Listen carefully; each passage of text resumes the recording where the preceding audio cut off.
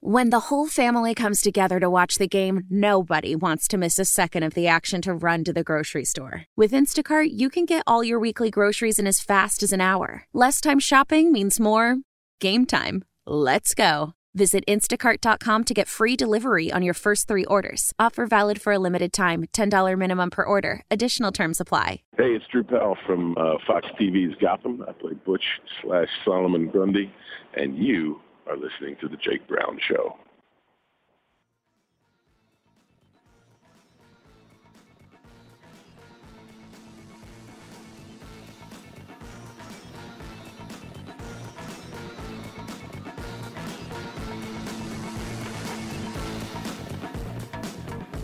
And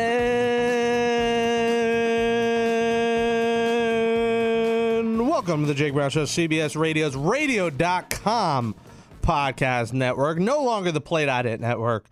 You can find us on iTunes and Spotify as well. Follow me at Jake Brown Radio and follow the show at Jake Brown Show. Oh boy, we got a lot to get into, including plenty of Trump stuff, unfortunately, that has taken over my TV set. You can't spell ESPN anymore without CNN, apparently, and it's been nonstop. Every time I turn the TV on, we're addressing the national anthem, quote-unquote, protest. We're addressing Trump. We're addressing kneeling, sitting, standing, and what has become a now sideshow. The national anthem should have its own pregame show before the game starts anymore, because everyone's getting their face on camera for that. Also, we'll talk about Carmelo Anthony. He's on the move. The deal has happened. We talked with Dean Oliver, the godfather of basketball analytics, who said it was creepy that we called him Godfather on Twitter, which I found funny. And he joined us. You can check out that interview. It's available now. And we talked about a potential Melo trade, and we recorded it before it happened. It happened on Saturday. The Knicks get Enes Kanter. They get Doug McDermott, and they get a second-round pick. A pretty good return once Melo added those other teams.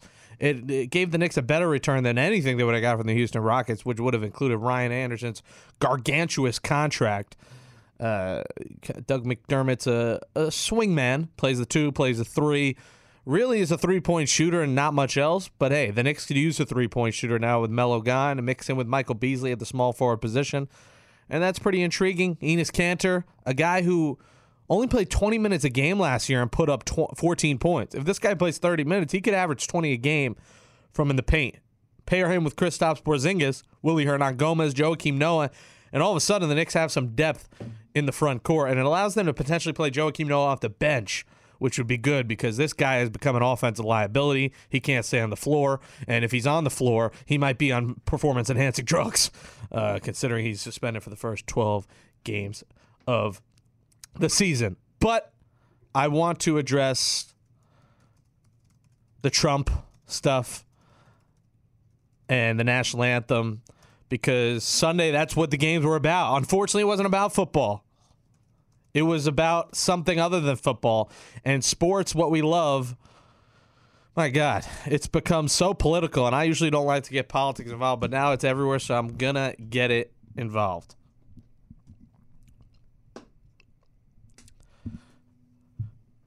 Sports is something that brings people together. It's something that'll make two people with different beliefs, cultures, skin colors, ages, interests come together for one, for their team, their love of a sport, or a player.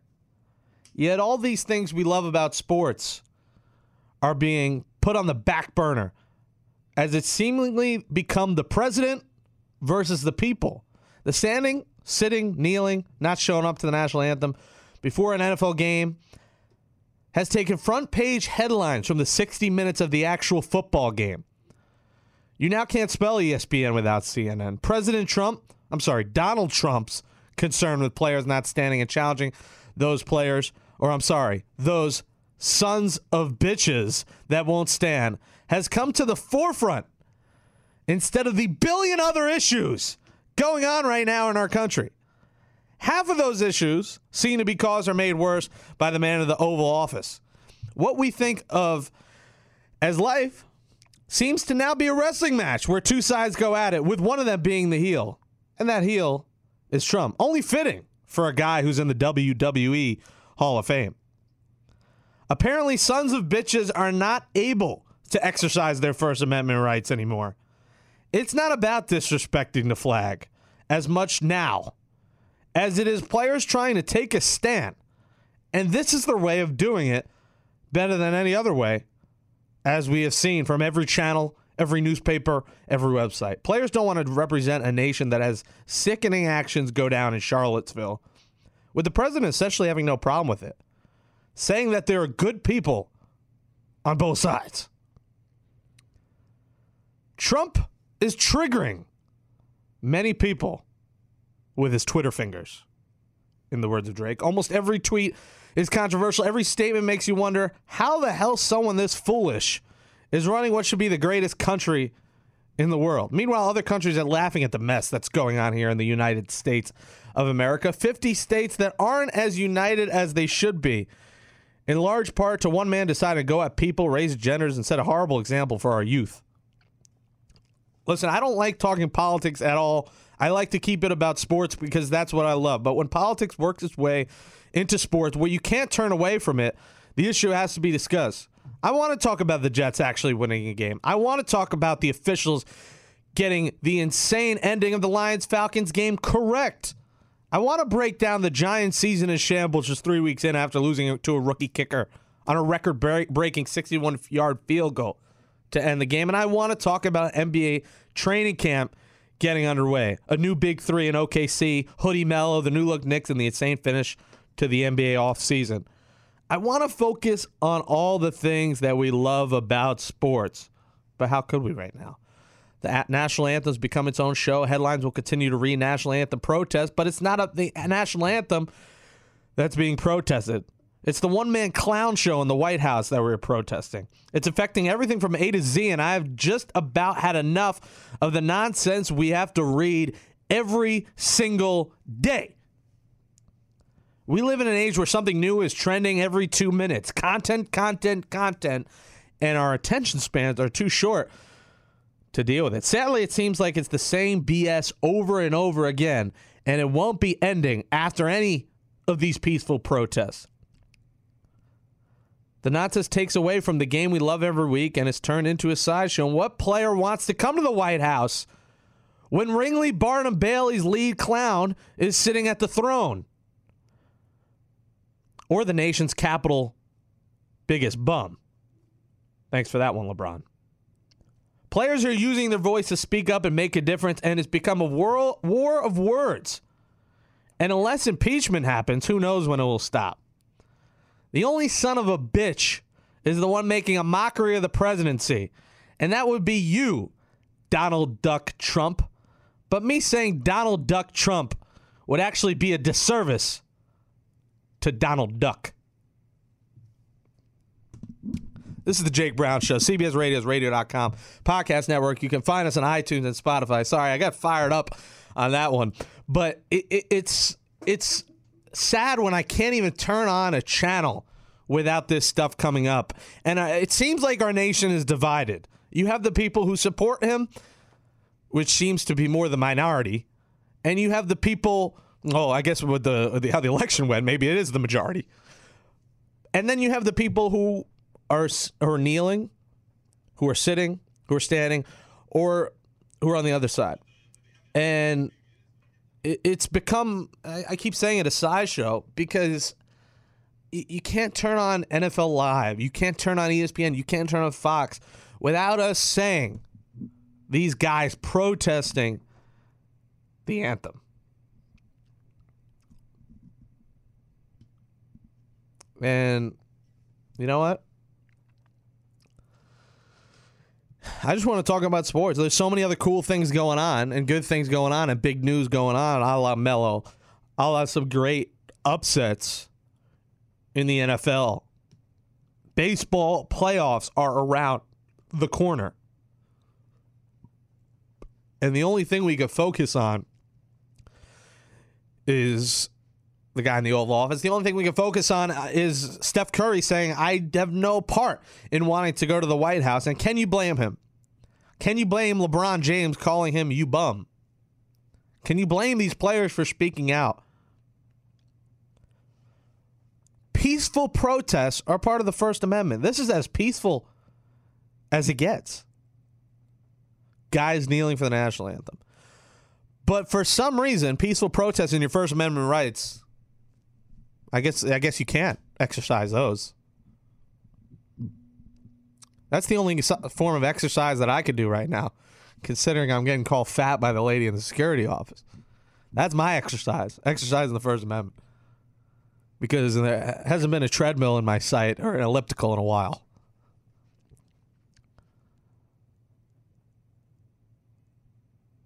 No one's getting fired. No one's getting suspended. You see teams locking arms as one. And the unfortunate situation with the fact that the Steelers' offensive lineman Alejandro Villanueva had to apologize. I mean, he said it was an accident that he was out there because he got stuck behind a Bears flag. A guy who served three terms in Afghanistan and served our country. And now, to make it even worse, Trump is using this whole would you stand, would you sit, kneel, as part of his campaign. He's been sending out emails saying, stand with Trump, stand for the anthem. Do you stand for the anthem? And it's becoming part of a campaign. I was reading on Twitter, people like tweeting out pictures of this becoming in an email to them, and he's using it for maybe his 2020 re-election. And I mean, when I'm starting to talk politics, it's getting real because I would never do. I didn't vote. I'll admit it. I didn't think either party was in the right. I thought they both weren't great candidates, but listen, I don't know enough to make a vote, so I'm not going to make an uninformed vote if I'm not educated on this topic. But how could you not be educated now when I can't even freaking watch an NFL Sunday Ticket? And here it is again. The booing at the NFL football game last night when the entire Dallas team dropped their knees was loudest I've ever heard. Great anger, said Donald Trump. The Cowboys, by the way, kneeled before the anthem, and then they did stand for the actual anthem. And guys are using it. It's working. These protests are working out.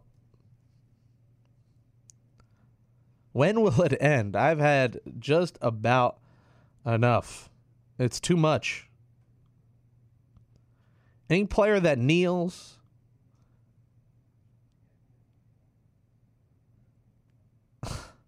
and here goes Gruen tweeting from Jacob Wool's account saying that I'm insulting the president. He wants me to have Trump antagonists, and I knew he would do this if he was here. Attack me on Twitter.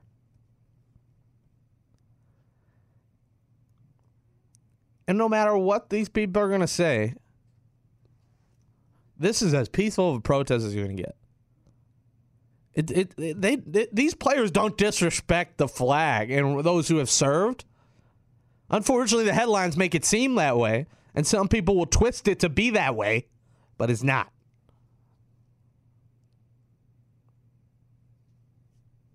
And Gruen has lost his mind and tweets that I hope he will soon delete before I punch him in the face and show him that my fat ass can still beat his ass. Oh man, but it's tough to deal with here when I love sports and it's getting ruined by this guy just continuing to attack players and calling them sons of bitches, SOBs. The tweets just aren't necessary. Why? What's the point? Let these guys protest and continue with what the issues are in our country. America is always going to come first. But how are people going to defend Charlottesville? How are people going to defend someone who's not letting them exercise their rights? They're not hurting anyone. They're not killing anyone. They're kneeling. And at first, I'll admit, I was against sitting and kneeling, but now it's just become an issue where it's a war of words, and it's just too much. But let's get off this topic, because Carmelo Anthony is headed to the Thunder. And as I said, good deal, I think, for the Knicks, considering what they would have got if they did a deal with Houston. Cleveland was not going to trade Kevin Love Kevin Love wasn't going to the Knicks. So that's the only deal that would have been better. Honestly, I think Enes Kanter is much better than Tristan Thompson. You don't want keeping up with the Kardashians coming to Madison Square Garden, especially after their 10-year anniversary. The only reason I know that is because girls are snapping the damn show. 10-year anniversary, yippee. Who gives a F you know what? I don't care about the Kardashians, and I don't want that sideshow in New York. So I think the next best deal for the Knicks, and I wrote it prior to the trade happening. I said Kanter and McDermott for Melo, and it happened. So I guess I should buy Mega Millions tickets. It's not that hard to determine because I don't think Steven Adams is going to work.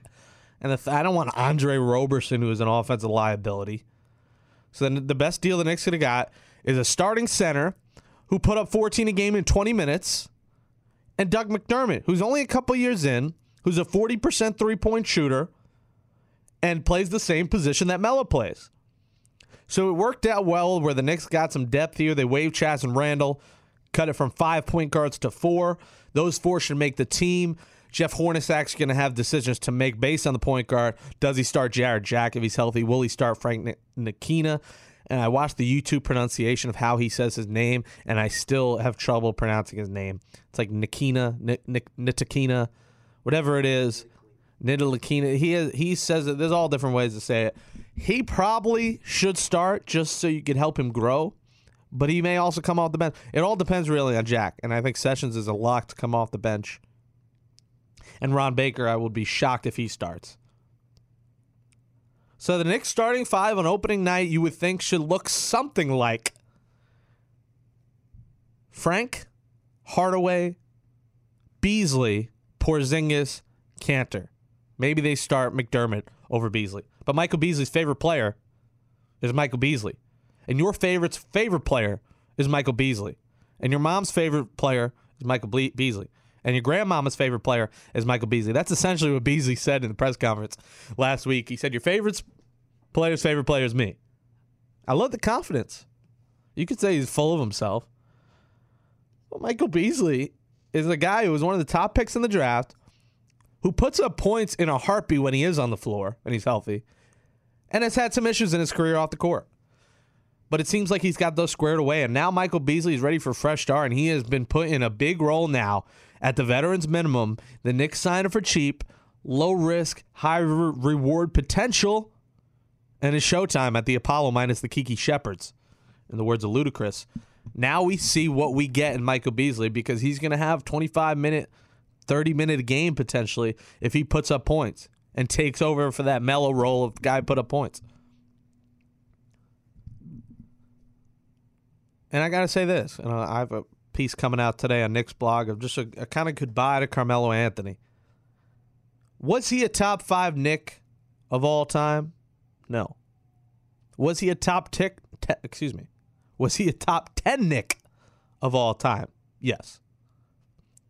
Carmelo Anthony got here in 2011 at the trade deadline and wrote the ship. The Knicks hadn't made the playoffs since 03-04. And in that season, they were under 500 at 39-43 when they slid into the playoffs. They got swept by the New Jersey Nets back in the Jason Kidd days. Days when that series was tough for me because I was a Knicks and Nets fan. I still am a Knicks and Nets fan. And the Nets, when Jason Kidd got there, that was my guy. I love the Nets.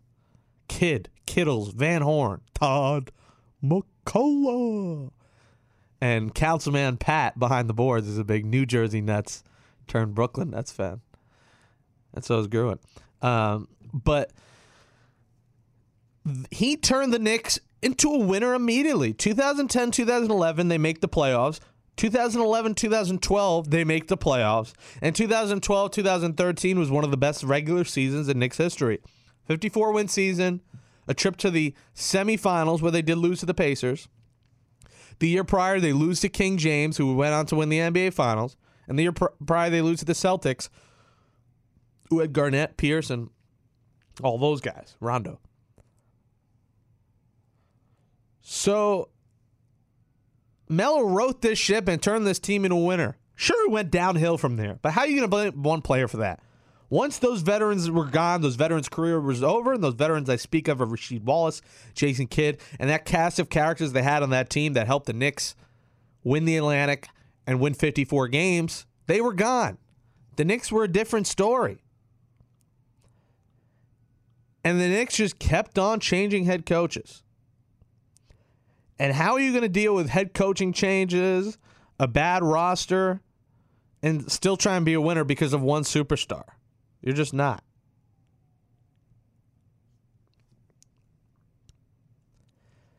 And Carmelo Anthony has his lovers, has his haters, has the people in between. I didn't love him. I didn't hate him. I don't know if I'm in between. I'm like above in between. So there's like upper class, middle class, lower class. Maybe I'm upper middle class in that. Financially, I'm lower class right now. Like I'm in the streets on 30. I'm on 34th Street. I'm outside the Garden doing freestyles for dollar bills. And listen, Glenn Grunwald told us on the J&J breakdown that maybe they should have waited for Carmelo to become a free agent. And you know what? He's right. They gave away a lot. They gave away Danilo Gallinari. Gallinari turned out to be a good player.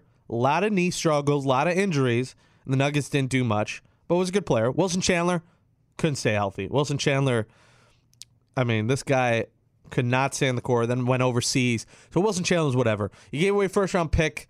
You gave away a couple other minor pieces. Listen, they didn't give away the boat. They didn't give it all away to get Carmelo Anthony. He came here and took them to the playoffs.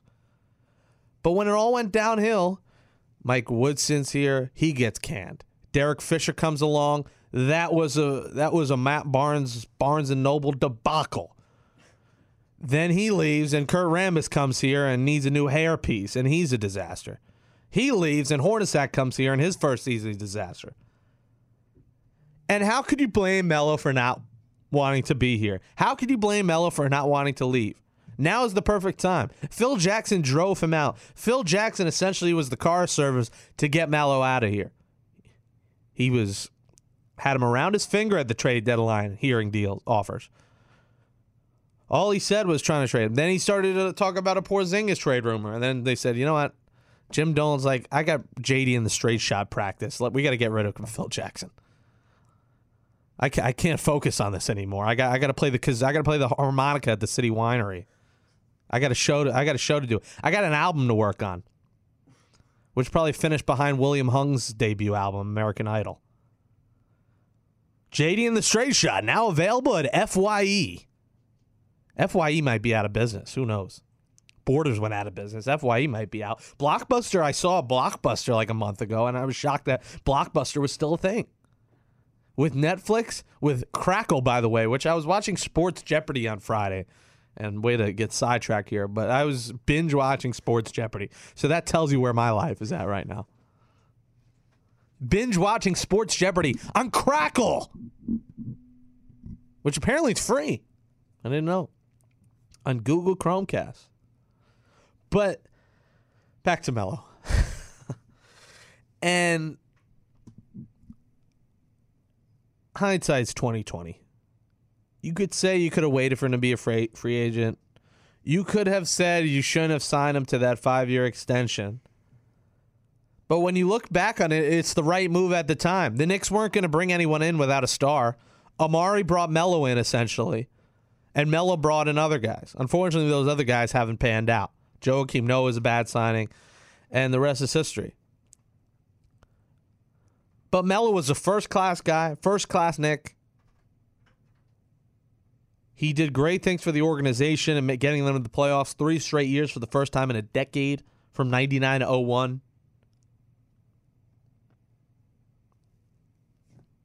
And he was great off the court. I covered charity events he was at, his pro camps, met him there. And he's always did good for the community. He's always been good with the media. And sure, he wasn't maybe good this last year, but when your name's floating around in trade rumors every day, you don't know what to do.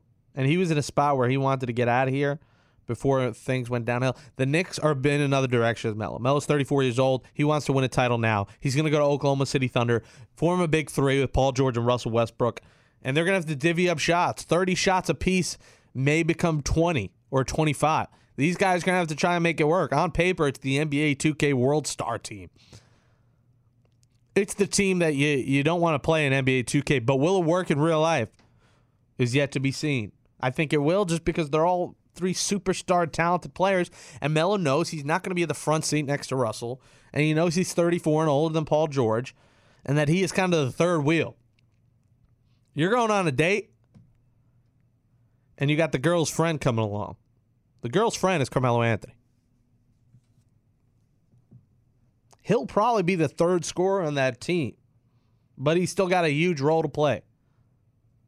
And that's going to be an interesting team to watch. And how will they do it? Melo at the 4, George at the 3, Russell at the 1, Roberson maybe at the 2, and center Steven Adams. Not a bad starting 5. The Thunder, though, will not beat the Rockets, and they will not beat the Warriors. Will they beat the Spurs? Maybe. We'll see. The Spurs another year older, but again, the Spurs every year we say that, and they still prove us wrong. So the Thunder are still number 4 probably in the Western Conference. Meanwhile, what does it do for the Knicks? It makes the Knicks a respectable team that's not tanking, that is trying to build instead of tank. And we talked about that with Dean Oliver, and the Knicks right now are a team that you want to watch. They're fun. Rookie 19-year-old point guard, Tim Hardaway Jr. getting big money. Will he live up to it? Michael Beasley looking like he's in great shape, and he's talking all the good stuff. We'll see what we get from him. 3-point shooter in McDermott. Porzingis becoming the face of the team now after a couple years in the league. Now it's his time. A scoring machine at center in Enes Kanter, and one that is great with the media. Said some great stuff with the media. And still other pieces on the bench. 4 point guards, as I mentioned. The 2 small forwards. You have Hernan Gomez off the bench and Noah when he comes back after the game 12. And the Knicks roster in that back. Courtney Lee off the bench. So the Knicks are still going to potentially contend for an 8 seed in the weak Eastern Conference, top-heavy Eastern Conference. Weastern, I should call it. Weakstern. The Weakstern Conference. And the Knicks are going to be fun to watch. Maybe not make the playoffs, but they won't be terrible. And I don't think they're going to be a top 5 pick. They have a roster on paper that is respectable, that has a low-risk, potentially high-reward guys that the Knicks are going to hope for the high-reward side of it. But that's a wrap to an NBA offseason potentially. This was the final. This was the icing on the cake. Training camp is underway today officially, and the NBA is right around the corner. And how fitting that the Knicks play the Thunder on opening night in OKC. It would be only fitting if it was at the Garden, a game that I would have to be at. Paging Knicks block. Have to be there. But it's in OKC. And it's only fitting the schedule worked out that way where the Knicks will play Melo on opening night. This is Jake Brown Show, CBS Radio, radio.com, Podcast Network, iTunes, and Spotify. We're going to get into NFL Week 3 now for just a little bit before we call Omar Benson Miller from Ballers, HBO, where Season 3 came to an end on Sunday. And once again leaves me where I am right now, on the edge of my seat. Let's get into it. NFL Week 3 real quick before Omar Miller. Let's do it.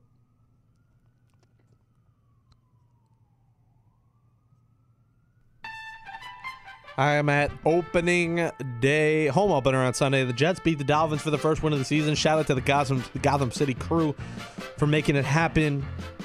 Flight deck seats were great. The tailgate was awesome and had an overall great time seeing a Jets win, which right now is so rare that you have to cherish it. Did I want them to win? Of course not, but I'm not going to root against a team with a game I'm at. And they played great. They went 20-6. Dolphins fall to 1-1. The Giants, man, they lose a heartbreaker. Now 0-3. They lose to the Eagles, who go 2-1. The Giants now 0-3. 61-yard field goal for Elliott in the final seconds. And my God, Ben McAdoo's seat is hotter than it is right outside right now, because he is in trouble trying to call plays, be a head coach, and now the Giants find a way to collapse in the last second in a game that should have went to overtime. Just horrific job by the Giants, whose season is in shambles. OBJ was in the doghouse, literally. He was on the floor being a dog in the end zone, taking a piss on the Eagles. Meanwhile, the rookie kicker pissed all over him.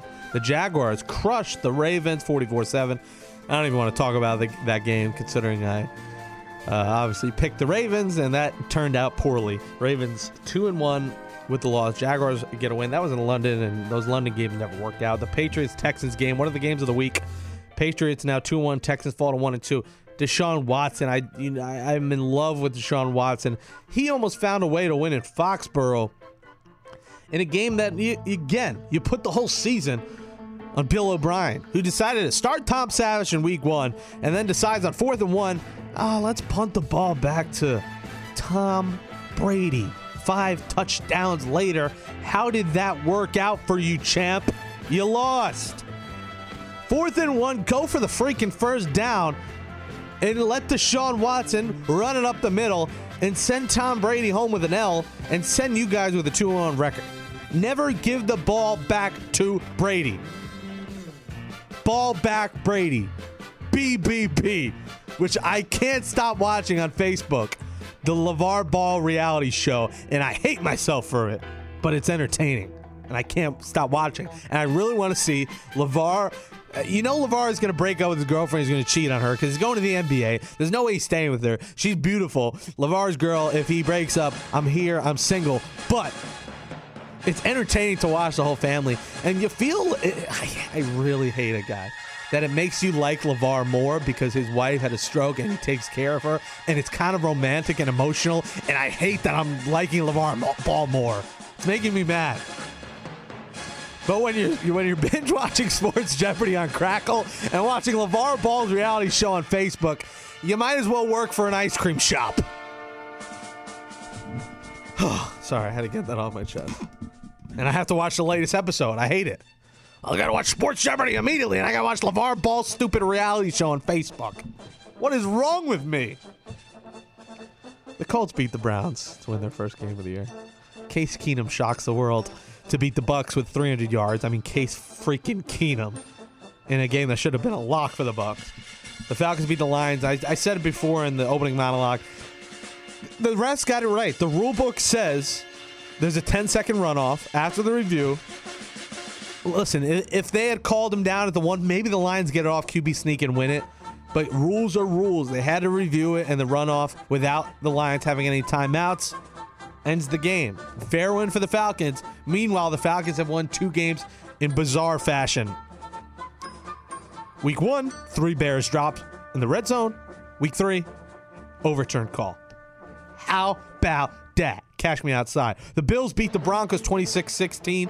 The Broncos, who knows what you're going to get with them. It was at Buffalo. The Bills aren't going to be a playoff team. The Broncos should still be a playoff team. But Trevor Siemian could be hit or miss.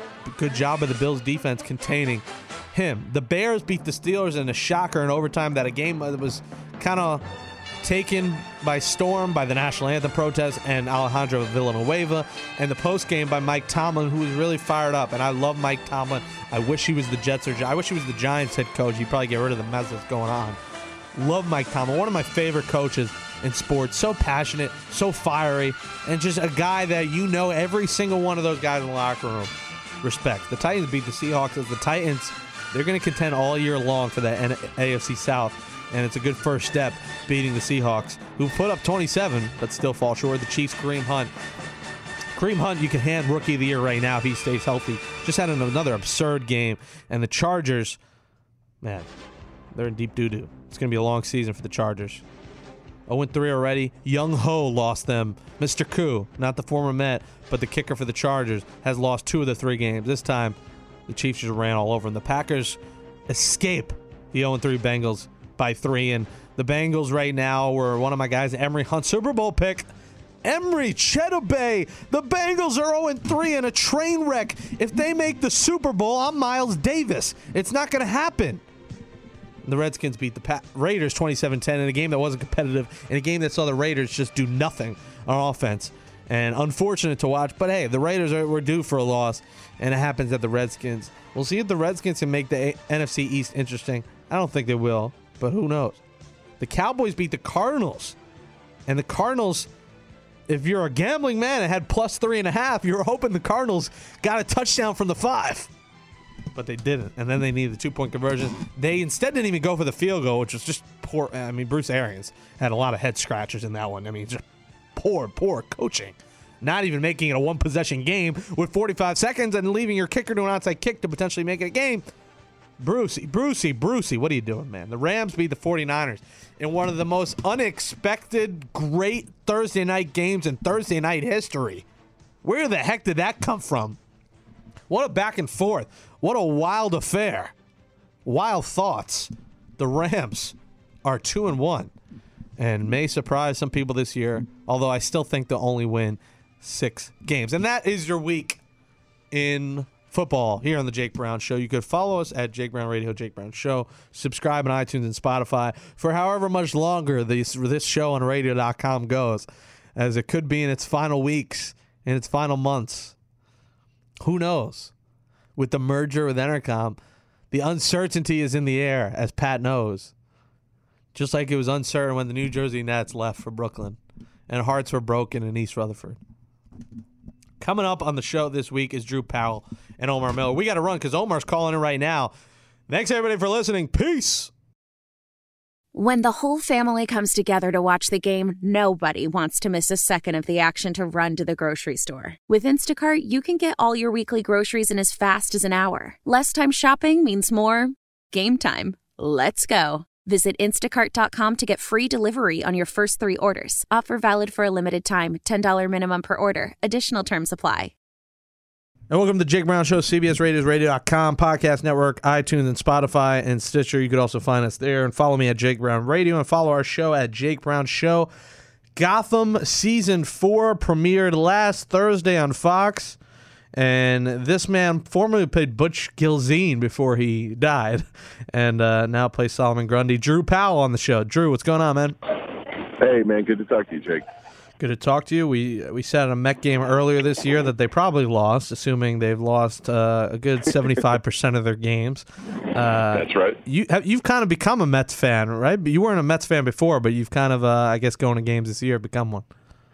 That's exactly right. Yeah, I was a fan of what I lovingly refer to as the cocaine Mets of the 80s with Darryl Strawberry and Dwight Gooden and all those boys. And I was in elementary school at that time, and, everybody was trying to emulate Strawberry's batting stance and try to throw hard like Gooden, and Lenny Dykstra, put the big league shoe in and get a big old wad like Dykstra used to do. So yeah, I was a fan of them. I actually went and saw them in Fort St. Lucie spring training, but then being from the Midwest, and we didn't have a team in Indianapolis, so I kind of bounced around and supported the Reds for a while, and the Cubs and the White Sox and the Cardinals, and so now I'm living in New York. I've come back full circle to be a true Mets fan now. And now you come here in the days where they're trash. I mean, right now it's bad. They're going to probably get better next year with a lot of money coming off the books. Those 86 Mets before my time, but I know very well. I know Lenny Dykstra well. I've had him on the show a few times.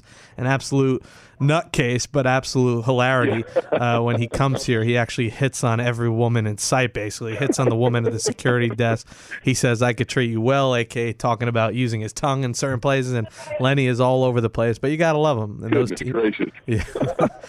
those teams were special in the 80s when the Mets turned around, and hopefully next year the Mets could relive the glory days, but a lot to do before that. And you'll actually be singing, not God Bless America, you'll be singing the, oh my God, Take Me Out to the Ball Game tonight, right? That's right, yeah, 7th inning stretch. I'm going to, as I said to you before, channel my inner Harry Carey. I was at Wrigley Field as a kid when Harry was still in his prime, and saw him lean out, and even if you're not a Cubs fan, you know Harry Carey's classic rendition of "Take Me Out to the Ball Game." So I'm looking forward to that. It's going to be a lot of fun. Well, you can't say his name and then not do an impression for me right now. You got to give me a little sample of your Harry Carey voice. Holy cow! Look at the little fellow over there, just having a great time. I don't know what I'm talking about. It's the 7th inning, and the Cubs is down 12-0. Take me out to the ball game.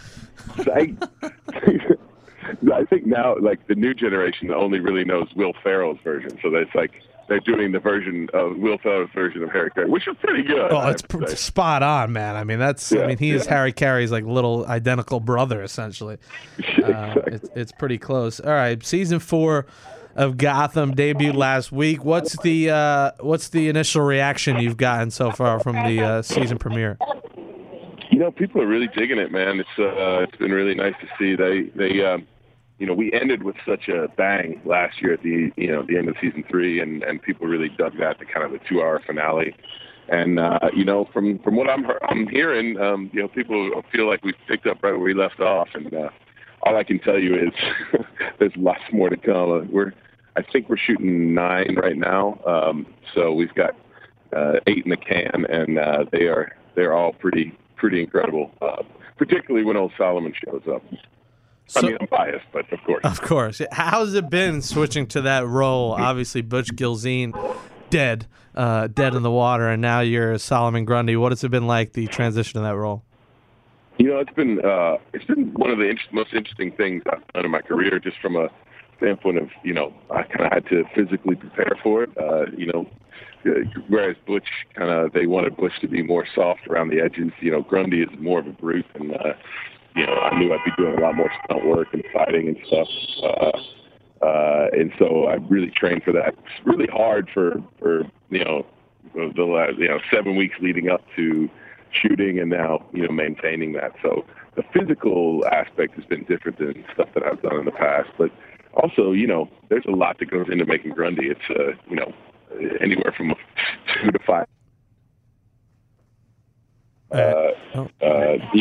There's just a lot that goes into it. So it's I think people are going to dig it. I saw the first kind of cuts of it, and I think people are going to dig it. And but I do feel like there's a certain element of we're putting it out there. People have real serious opinions of Solomon Grundy, and so hopefully they'll understand that this is kind of our version. We've really tried to hold really true to the comics, and I think people are going to dig it.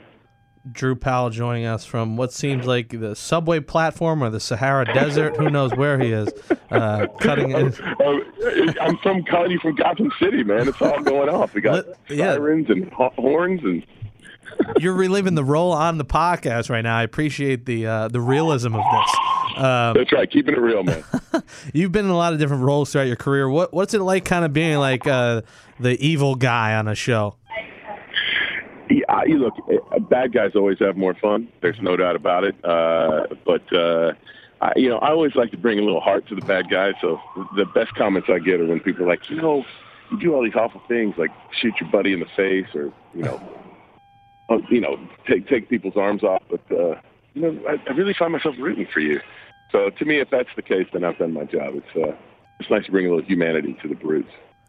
Were you a big Batman fan as a kid in the shows and the movies? I was much more a fan of the movies and the TV shows than I was the comics, just because I didn't have the comics readily available. But man, starting with the first Batman movie and all the way through, Batman's always been my favorite. I always loved that he was more rooted in reality than with the superpowers. And so to be a part of that world has been pretty great. Is it kind of surreal? Like you're doing like a Batman kind of TV show from such a popular series. That's got to be an incredible moment for your career. Absolutely. I mean, we talk a lot about how look, any actor wants to get a job. That's the golden ring. It's just to get a steady gig. But then to get a gig on a show like this, where you get to do all this fun and crazy stuff.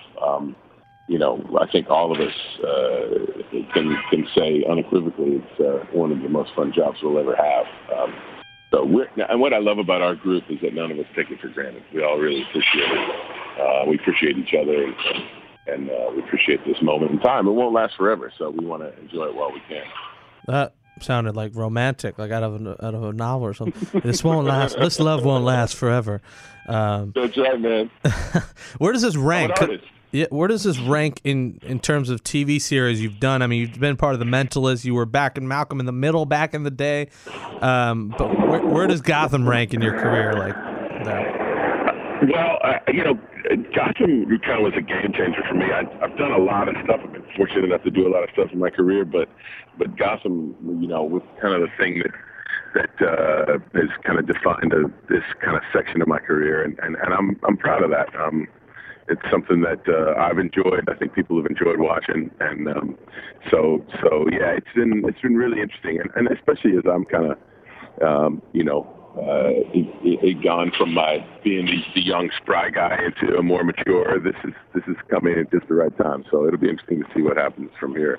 What's it been like working with Michael Gruen's best buddy, David Mazouz? Obviously, we call Gruen the young mogul, but David's kind of a young star, and he's playing Bruce Wayne. I mean, main role. I mean, he's 14, 15, whatever, 16 years old, and he's killing it. What's it been like working with him?